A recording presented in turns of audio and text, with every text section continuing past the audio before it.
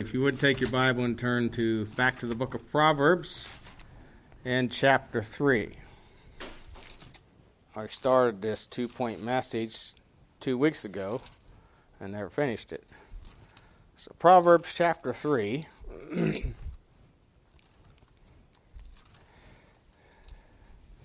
In verses 1 through 12. Proverbs 3, verse 1. My son, forget not my law, let thine heart keep my commandments. For length of days and long life and peace shall they add to thee. Let not mercy and truth forsake thee, bind them about thy neck, write them upon the table of thine heart.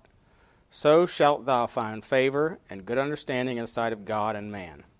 Trust in the Lord with all thine heart, and lean not unto thine own understanding. In all thy ways acknowledge him, and he shall direct thy paths. Be not wise in thine own eyes, fear the Lord, and depart from evil. It shall be health to thy navel, and marrow to thy bones. Honor the Lord with thy substance, and with the first fruits of all thine increase. So shall thy barns be filled with plenty, and thy presses shall burst out with new wine.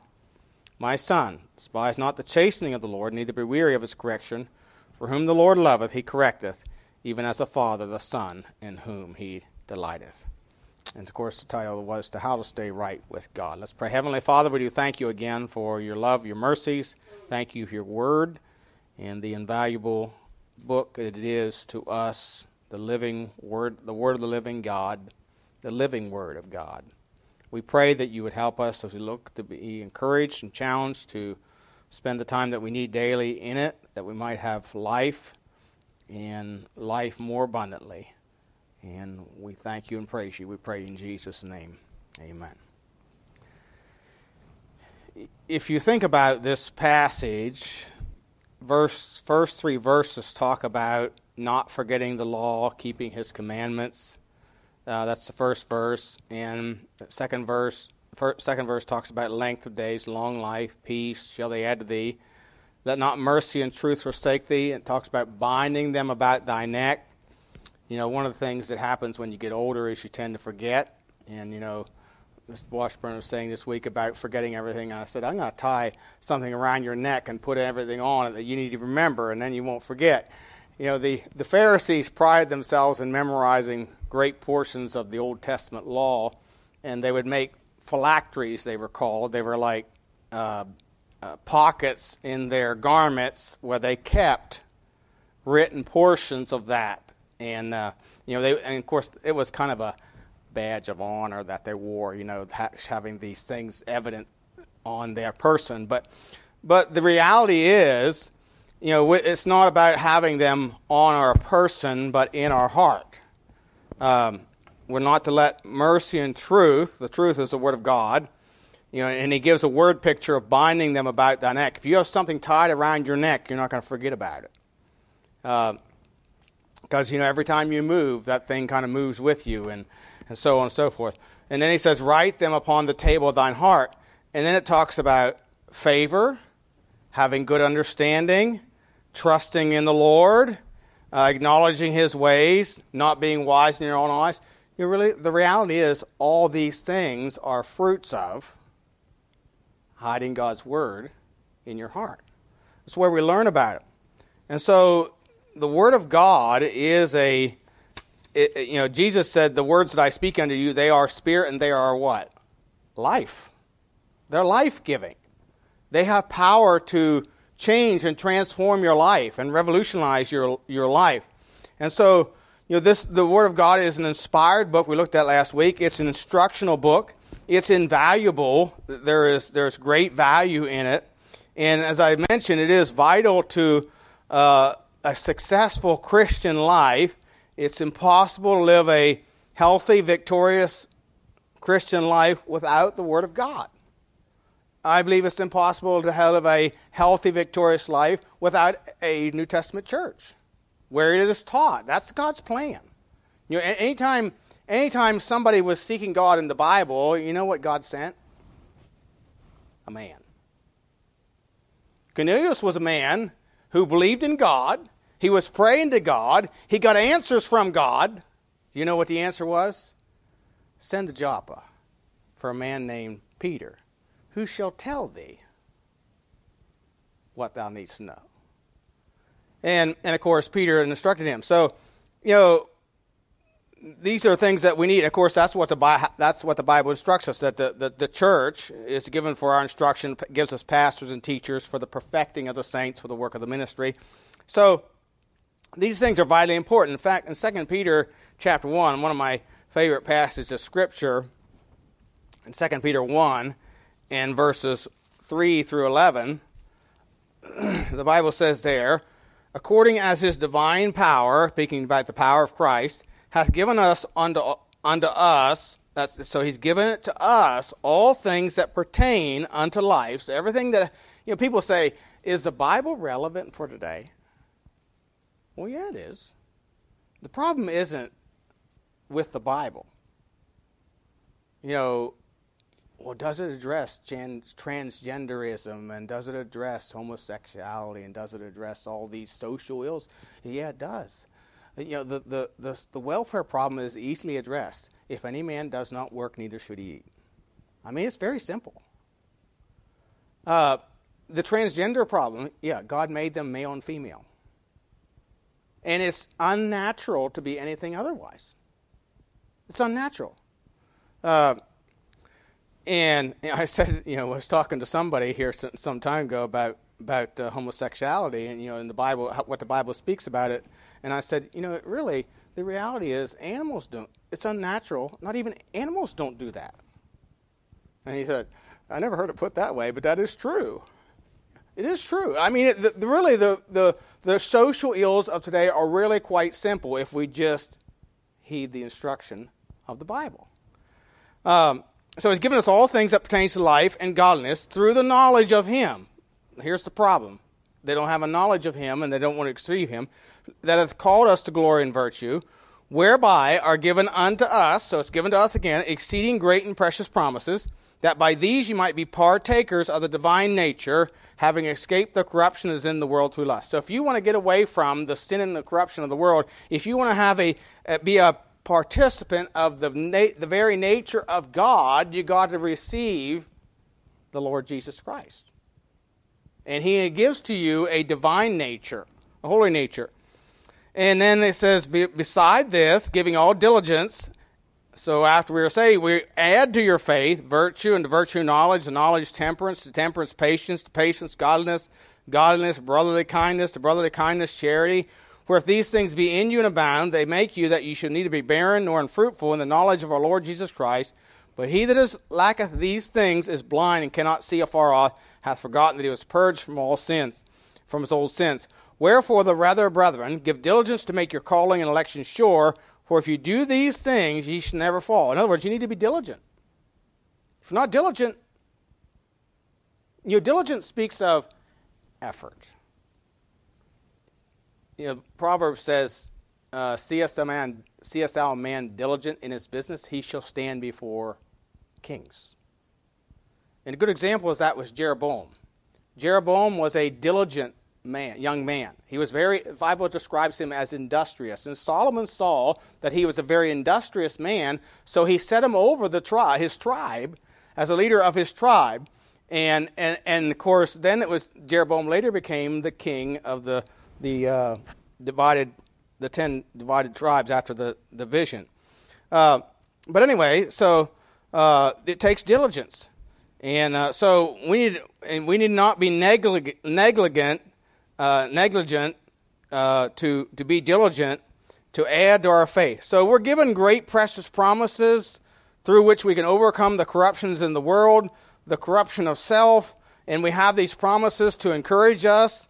And, he says to add to these things that we might be abundantly furnished. That speaks of plenty, an overabundance, and be fruitful. Lacking means a person's blind, they're forgetful, they're uncertain. So we cannot be a strong Christian without the Bible, the Word of God, and without His church to teach us and instruct us. That's God's plan. So we need to stay in the book. And so as we can move on here, the this is really the second point of all that from last week. We need to learn to trust the Lord. Proverbs verses 5 and 6 says, "Trust in the Lord with all thine heart, and lean not unto thine own understanding. In all thy ways acknowledge him, and he shall direct thy paths." The word trust means to believe or to place your confidence in, to commit oneself to. Again, Peter in 1 Peter chapter 2, in 1 Peter chapter 2, it's speaking of the Lord Jesus Christ and, of course, his example to us. And it says in 1 Peter 2:23, "Who," speaking of Christ, "when he was reviled, he reviled not again. When he suffered, he threatened not, but committed himself to him that judgeth righteously." So he committed himself into the hand and care of God. Though he was delivered into the hand of the Romans to be crucified, it being God's will for him to be crucified and put to death, he committed himself, or he trusted in God in that, believing that God the Father would raise him from the dead. So he committed himself. That's what the word trust really means. In 1 Peter 4 and verse 19, talking about suffering, and when we suffer, it says, "Wherefore let them that suffer according to the will of God commit the keeping of their souls to him in well-doing as unto a faithful Creator." So, when you suffer for righteousness' sake, you're to commit yourself to the Father and let him take care of it. Let him intervene. Let him, because he is a faithful Creator. So we need to commit our care to him and rely upon him. We can trust in him to take care of us.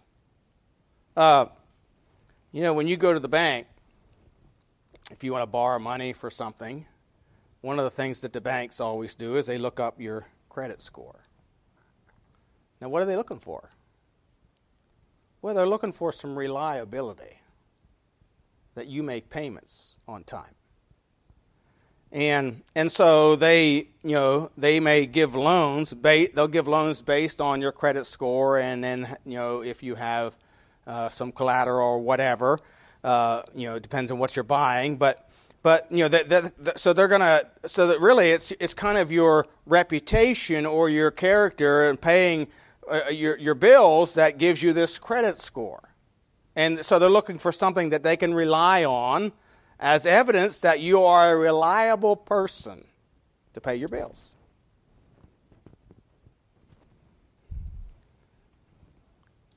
We need to trust in the Lord. If we were to take his credit score, what would it be? And we can rely on him.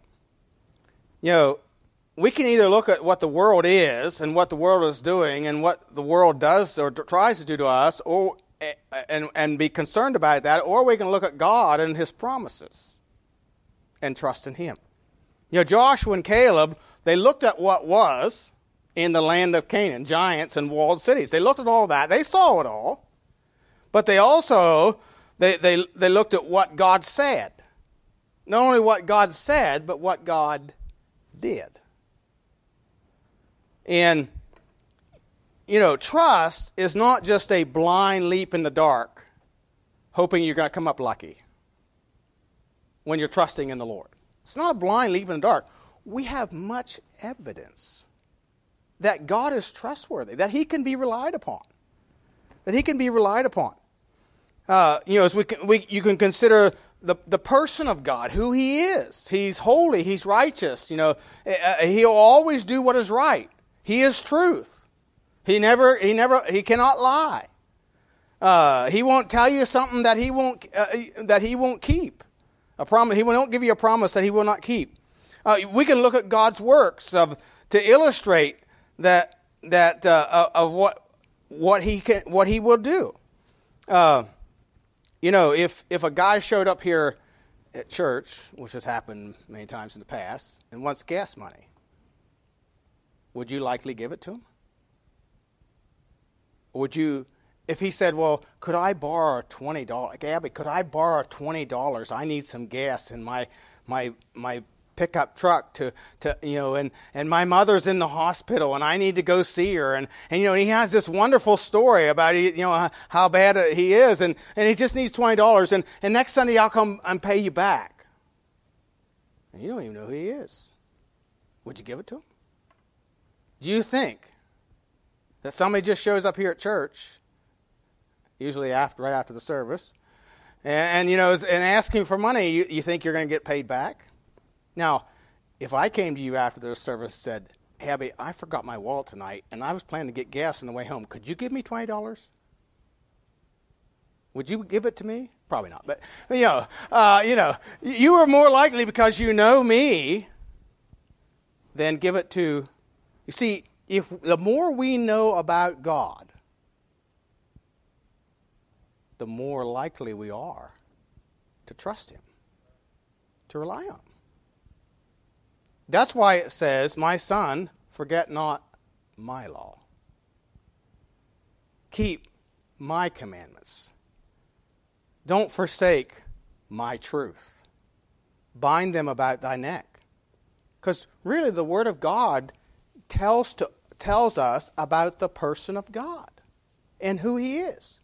And the more time we spend in the Word of God, the more we're going to come to understand that God can be relied on.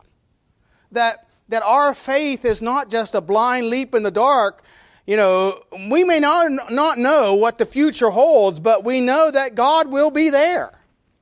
And that God has said such and such in his Word. And he can be relied on. Jesus used this when he was speaking to the Pharisees in John chapter 5. Turn over there to John chapter 5 for just a minute. John chapter 5.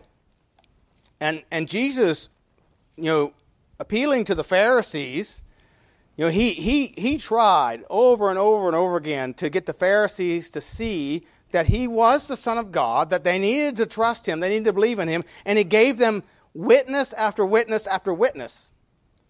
John 5, verse 30, he said, I can of mine own self do nothing. As I hear, I judge, and my judgment is just, because I seek not mine own will, but the will of the Father which hath sent me. If I bear witness of myself, my witness is not true. So if I'm the only testimony of me you have, you don't need to believe it. The Scripture says, in the mouth of 2 or 3 witnesses, let every word be established. Okay?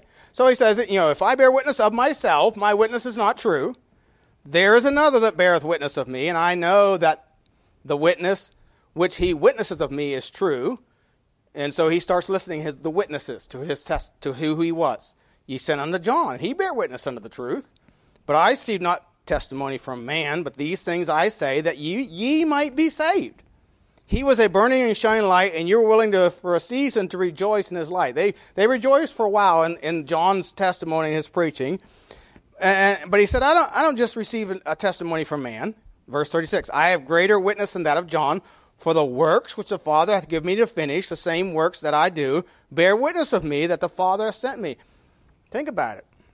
He made the lame to walk, the blind to see, raised the dead, and calmed the seas, and fed 5,000, fed 4,000 with 5,000 with 5 loaves and 2 fishes.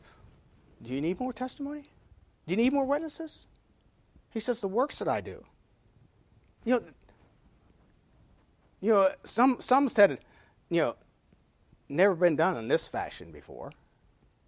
In other words, there's never been anybody before that raised the dead. There's never been anybody before that could feed 5,000 with 5 loaves and 2 fishes. There's something different about this guy. So the works. And then in verse 37, and the Father himself, which hath sent me, hath borne witness of me. Ye have neither heard his voice at any time, nor seen his shape. And ye have not his word abiding in you, for whom he hath sent, him ye believe not. So the Father, 3 times at his baptism, of course, up in the Mount of Transfiguration, and then I'm trying to remember the other time, there was a voice from heaven came, this is my beloved Son, hear ye him. Some thought it thundered the one time. That voice came at his baptism when John baptized him. So the Father bore witness to him. And then verse 39. Search the Scriptures, for in them ye think ye have eternal life, and they are they which testify of me. What did Moses tell the children of Israel? A prophet shall the Lord your God raise up like unto me. Him shall ye hear. And of course, he was speaking of Christ. And of course, all the prophets spoke of Christ. Isaiah spoke of Christ in Isaiah 53, Isaiah 9:6, Isaiah 7:14. Throughout the whole book, all the prophets spoke of Christ. So there's ample testimony that we can rely on who God says he is, who the Lord Jesus Christ is, his person and his works. So we need to trust. We are commanded to trust in the Lord with all thine heart. Now, that requires a decision. You have to decide that you're either going to trust God or you're going to trust your own things, your own way, your own understanding. Who's it going to be? It comes down to, will you believe God or not? Will you believe God or not? And, John tells us in 1 John 5, he that believeth not the record that God hath given of his Son maketh him a liar. If you don't believe what God says about his Son, you're really saying, God, you're lying. The sin of unbelief is very offensive to God. And so it requires a decision. We have to decide we're going to believe God. Hebrews 11:6 says,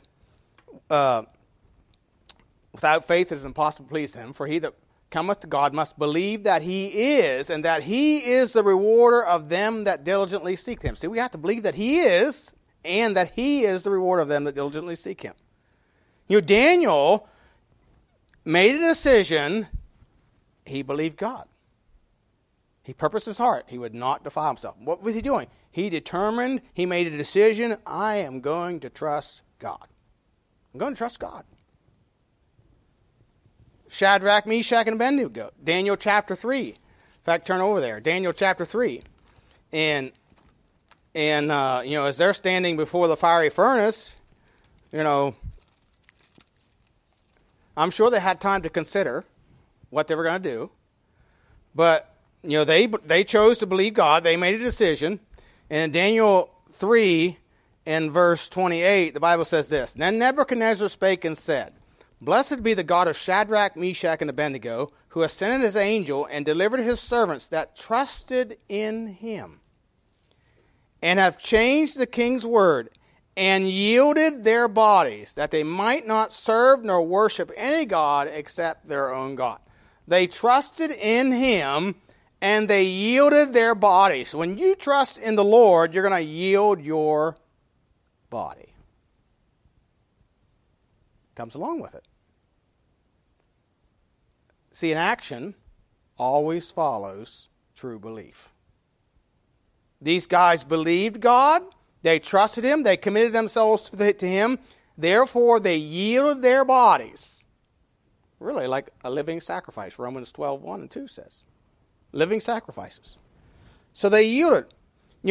Belief's evidence is a yielded body. I beseech you, therefore, brethren, by the mercies of God, you present your bodies a living sacrifice, holy, acceptable unto God, which is your reasonable service. Be not conformed to this world, be ye transformed by the renewing of your mind, that you may prove what is that good and acceptable and perfect will of God. You prove God's will in your life by yielding your body. See, it requires a decision. Second thing, it requires we renounce self. It says, trust in the Lord with all thine heart. Lean not unto thine own understanding. It requires that we don't trust self. The natural thing for Daniel to do would have say, surely God would understand if I just, I won't make a pig of myself out of this king's meat and the wine which you're offering, but I'll just eat enough just to keep me alive. Because surely God wants me to live. That's the only food that was being offered. Or was commanded for them to eat, I might say. It wasn't really a choice. This is what's set before you. No, Daniel, his trust was so strong that he stood and asked for an alternative. and it was an alternative. It was a decision that risked his life. The decision of Shadrach and Meshach and Abednego, again, they risked their lives. They had to renounce. They could. They were heating this furnace up, and they were, striking up the band. The Babylonian beboppers were going at it. And when the music was stopped, they were supposed to all bow. They had time to think about it. They had to deny what self wanted to do. Do you think they weren't tempted? See, unless they didn't have the written Bible from Genesis to Revelation that we have, that tells of all the marvelous works that God has done and His promises, and they just had portions, and yet they believed Him. They were willing to take that risk. There was no guarantee that God was going to intervene. They didn't know that. Well, they did, but that intervention might mean death and go to be with the Lord. Sometimes, that's what happened to Stephen. We don't always know that it's going to come out the way we think it's going to come out or hope it's going to come out, but God will deliver it, His own. And so it requires a denial of ourselves. Paul wrote to the Philippians in Philippians chapter 3 and verse 3, he says, have no confidence in the flesh. Don't have any confidence in the flesh. Hey, if anybody has reason to brag about the flesh, I do. Circumcised the 8th day of the stock of Benjamin, a Pharisee of Pharisees, and so on and so forth. But he said that I count it all but done for the excellency of Christ Jesus, my Lord. Romans 13:14 says that we're not to make no provision for the flesh. So we have to be proactive in not providing opportunities for the flesh to satisfy itself. We have to be on guard. And so there needs to be a renouncing of self. There's a devotion here that's demanded. In verse 6 he says, in all thy ways acknowledge Him. Kind of reminds me of the verse that says in 1 Thessalonians 5:18, in everything give thanks, for this is the will of God in Christ Jesus. So in all thy ways, so in everything that you're doing, all your ways, acknowledge God. He's to be the preeminent part of everything in life.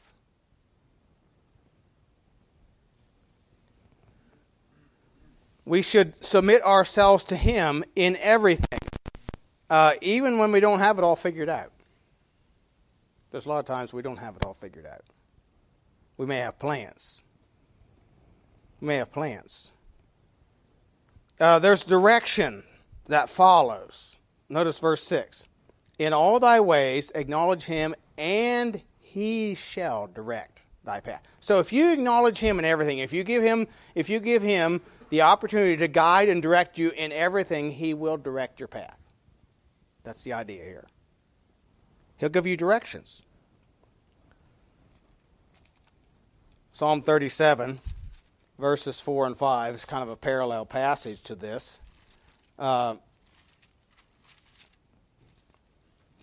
Says, delight thyself also in the Lord, and He shall give thee the desires of thine heart.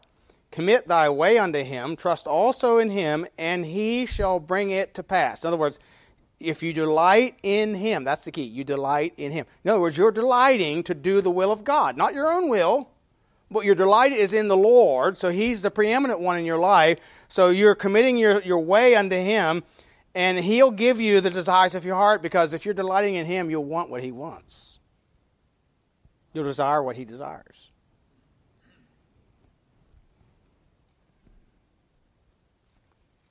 Verse 23 of that passage says, the steps of a good man are ordered by the Lord, and he delighteth in his way.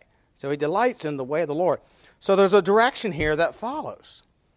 Let's illustrate this. Go to Acts 27.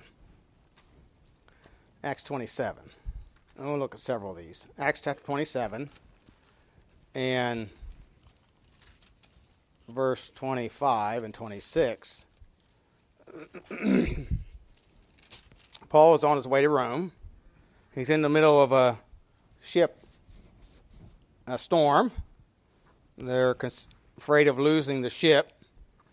But the Lord appears to him. Verse 23, there stood by me this night the angel of God, whose I am, and whom I serve, saying, Fear not, Paul, thou must be brought before Caesar, and lo, God hath given thee all them that sail with thee. Now, it didn't look like they were going to make it. However, this is what Paul says to all those people. Now again, think about this. You have a captain and these sailors who are commercial sailors. Their experience in sailing. They're familiar with storms. Of course, Paul's had some experience in this kind of thing too. And here's this, from what history tells us, ugly little preacher who stands up and now is telling us what God said. And this is what he says, Wherefore, sirs, be of good cheer, for I believe God, that it shall be even as it was told me. Howbeit we must be cast upon a certain island. So, God gave this message to Paul, and he tells us, look, be of good cheer. There's not going to be a loss of any man's life but the ship. Now that's kind of strange too. That you're going to lose the ship, but not a man. Not a person's going to die, even though the ship is going to be crashed.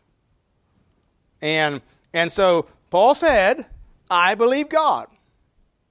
That's a decision. He made a decision to believe God.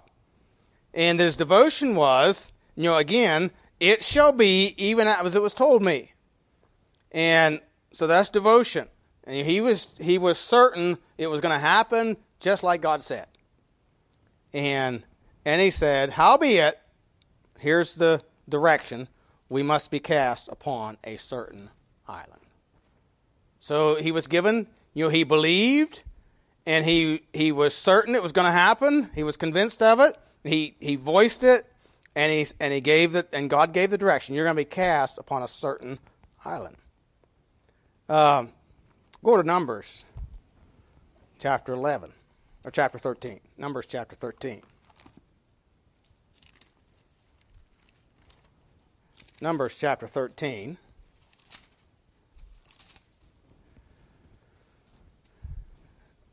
And verse 30. Of course, this is the account where the 12 spies come back. The 10 were bad and the 2 were good. Joshua and Caleb gave a good report. The 10 gave an evil report. We say it's an evil report. They told the truth about the land. They really did. There's giants, there's walled cities. What they didn't encourage the people in is the promise of God. They said, God's not able. And so Caleb and Joshua, says in verse 30, Caleb stilled the people before Moses said, Let us go up at once and possess it, for we are well able to overcome it. And of course, Caleb was relying on the word of the living God. Not on his own strength. He knew there was giants in there. He knew there was walled cities. He knew the reality of the difficulty taking this place. But he said, God said he's going to give us this land. Let's go get it. Let's go get it. That was a decision. And he stuck with it. He and Joshua. Chapter 14, verses 6 and 7. And Joshua the son of Nun and Caleb the son of Jephunneh, which were of them that searched the land, rent their clothes. And they spake unto all the company of the children of Israel, saying, The land which we passed through to search it is an exceeding good land. If the Lord delight in us, then he will bring us into this land, and give it us a land which floweth with milk and honey. God will give us, only rebel ye not against the Lord, neither fear ye the people of the land, till they are bred for us, their defense is departed from them, and the Lord is with us, fear them not. Now, evidently, I believe that Joshua and Caleb were of the mindset, or had the ability to sense what the people thought about Israel. Because they say here that their defense is departed and the Lord is with us. He said, don't fear the people. Their defense is departed. Now, when they sent in the 2 spies into Jericho, what did we find out? That all the people did faint because of them. I mean, Rahab said, when we heard about what God did to the Egyptians 40 years ago, our hearts did melt. In other words, that's the same idea here as Caleb's saying. Their defense is departed. You know, their morale has been destroyed. They're living in fear of us. Let's go get them.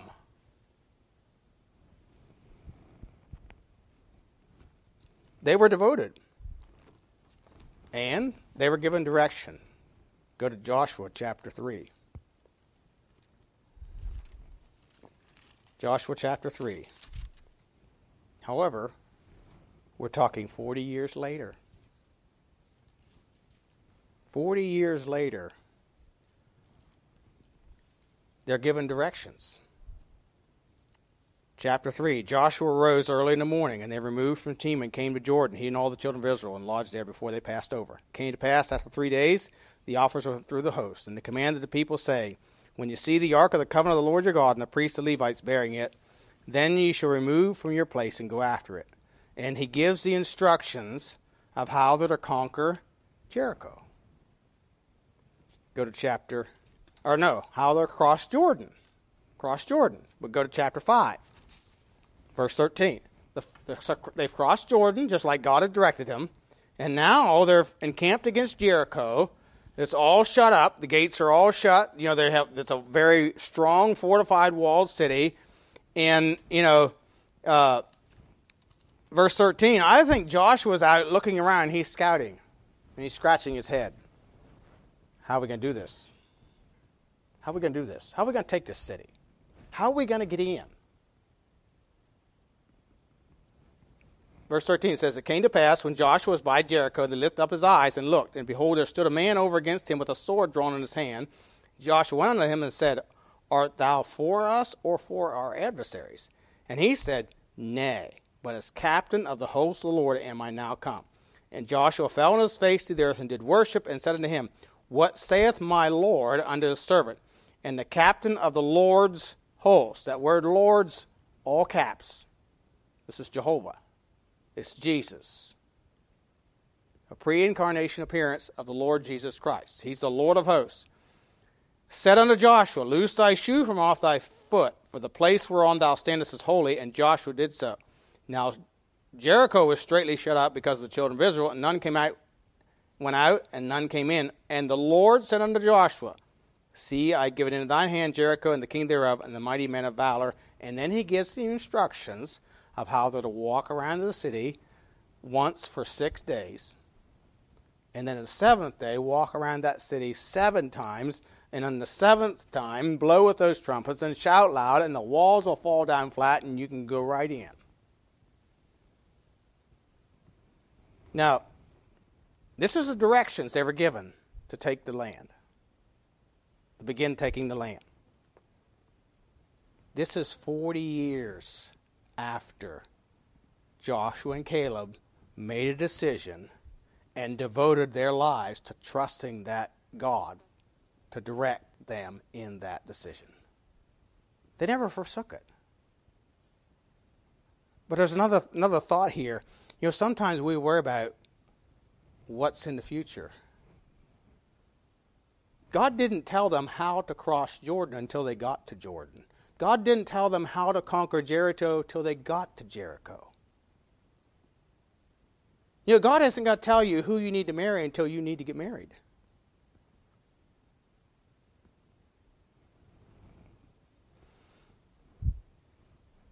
"40 years later, they were given the directions how to take the land. And it continued on. And so, you know, God gives direction when we are devoted. So there's a decision, there's devotion, there's direction. And we see this, you know, we can see this in the life of Moses in Hebrews 11 as well. So there needs to be this decision, devotion, and then we need to learn.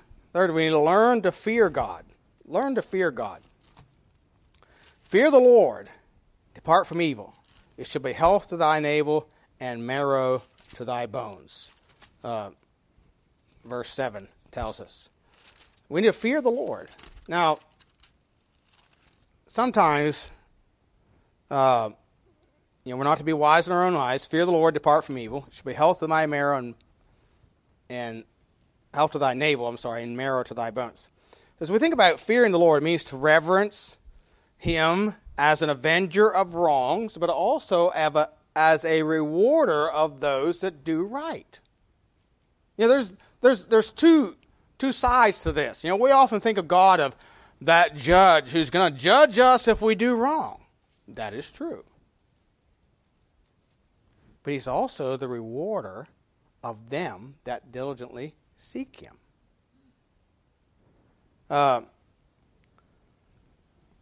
Proverbs tells us the fear of the Lord is the beginning of wisdom. Wise men will hear and increase learning. It is important we listen to God. So as we think about fearing God, it's not that God wants us to be afraid of Him. He wants us to fear the consequences of sinning against Him. Look at Exodus chapter 20 and verse 20. Exodus 20 and verse 20.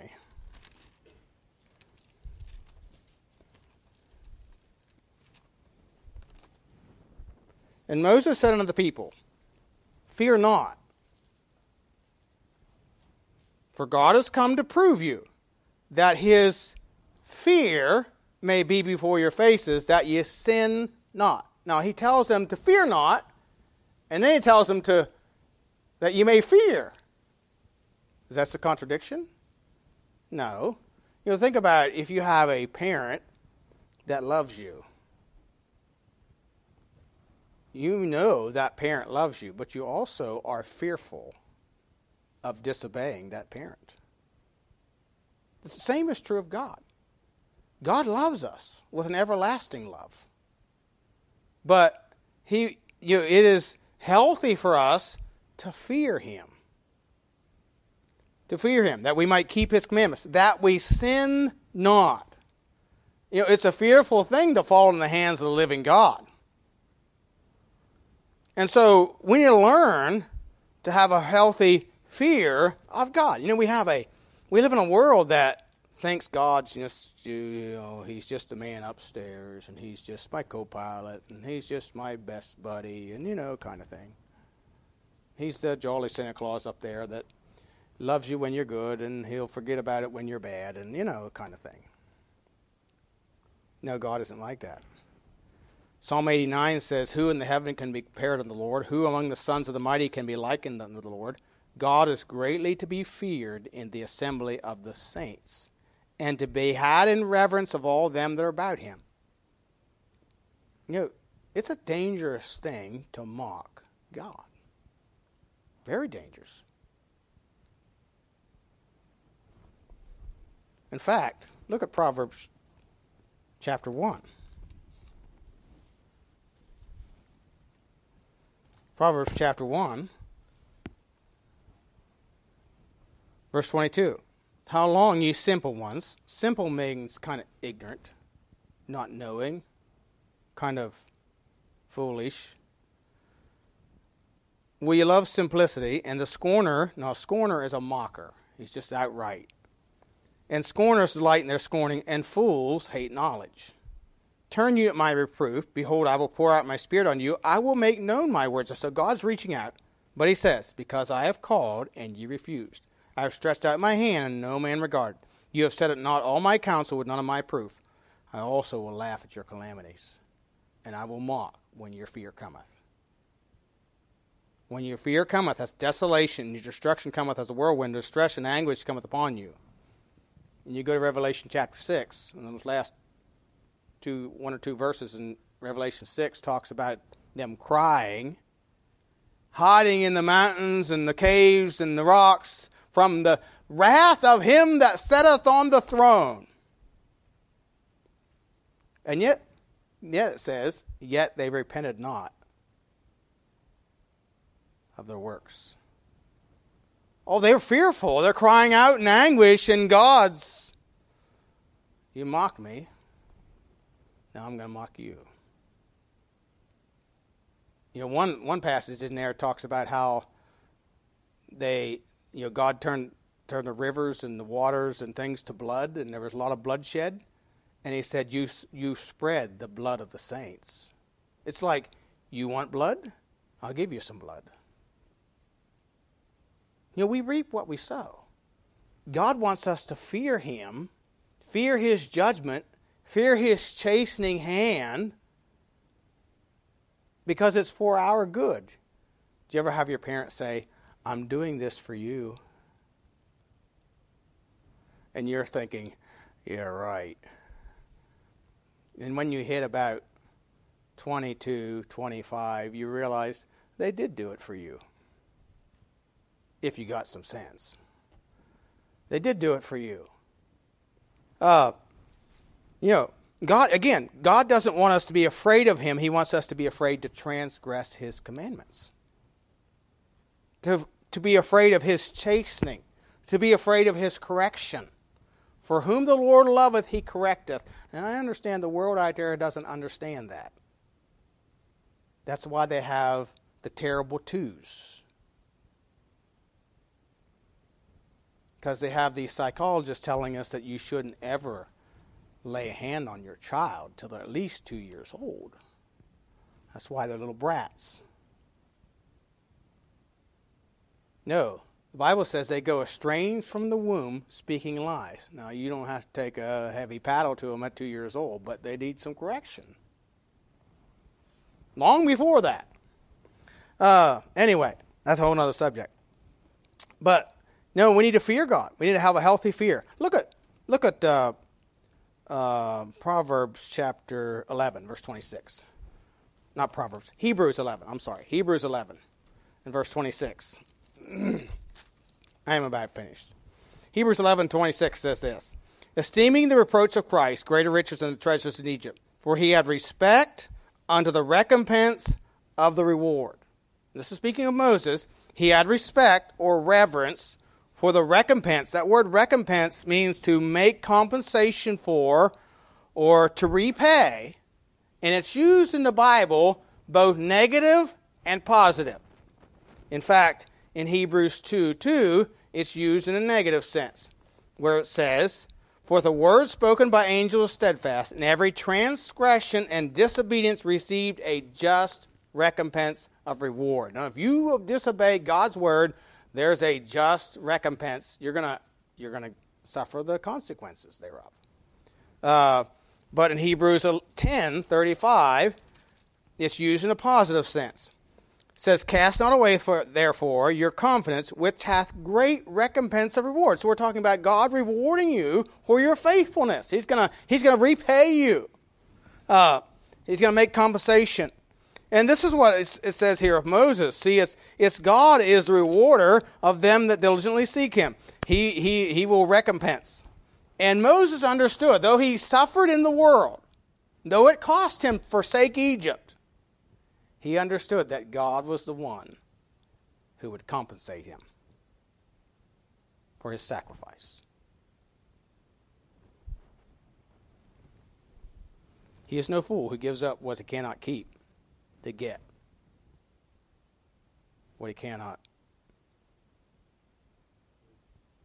lose. What he cannot lose. So we need to fear God. We need to honor him. That word honor means to obey with a happy spirit. You know, if you serve God begrudgingly, there's no reward. There's no reward. So it's a bad attitude. So really in your heart, you're not serving God. If you your tithes and offerings and you say, oh, I have to give this again because I promised God I would, you might as well forget it. There'll be no reward for that.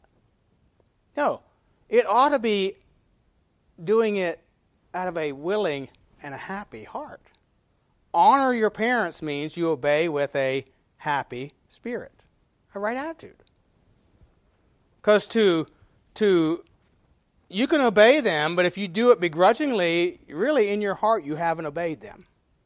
And God looks at the heart. So he says, honor God, honor the Lord with thy substance, with the first fruits of all thine increase.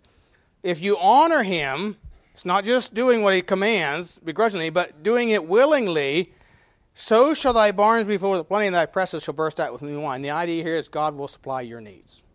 Philippians 4:19, my God shall supply all your needs according to his riches and glory by Christ Jesus. And we know that the Macedonian churches gave willingly of themselves. They gave themselves first unto the Lord. In other words, their gifts, though it was great sacrifice, was willingly gave. They begged Paul to take it. They wanted to give it, though it cost them. So we're to honor him. And of course, then lastly, we need to learn to appreciate his correction, verses 11 and 12. My son, despise not the chastening of the Lord, neither be weary of his correction. Whom the Lord loveth, he correcteth, even as a father the son, in whom he delighteth. We're not to despise. We're not to cast off or tread down or condemn the correction of the Lord.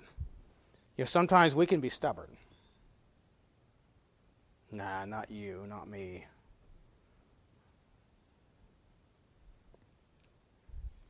Paul was stubborn. The Lord asked him, how long are you going to kick against the pricks? Isn't it hard for you to kick against the pricks? Isn't it kind of hard going, Paul? Or Saul? He was under conviction. He wasn't a happy man. He was a hateful person until he met the Lord on the road to Damascus and surrendered to him. You see, and then the Lord allowed him to have an affliction, a thorn in the flesh. What for? To keep him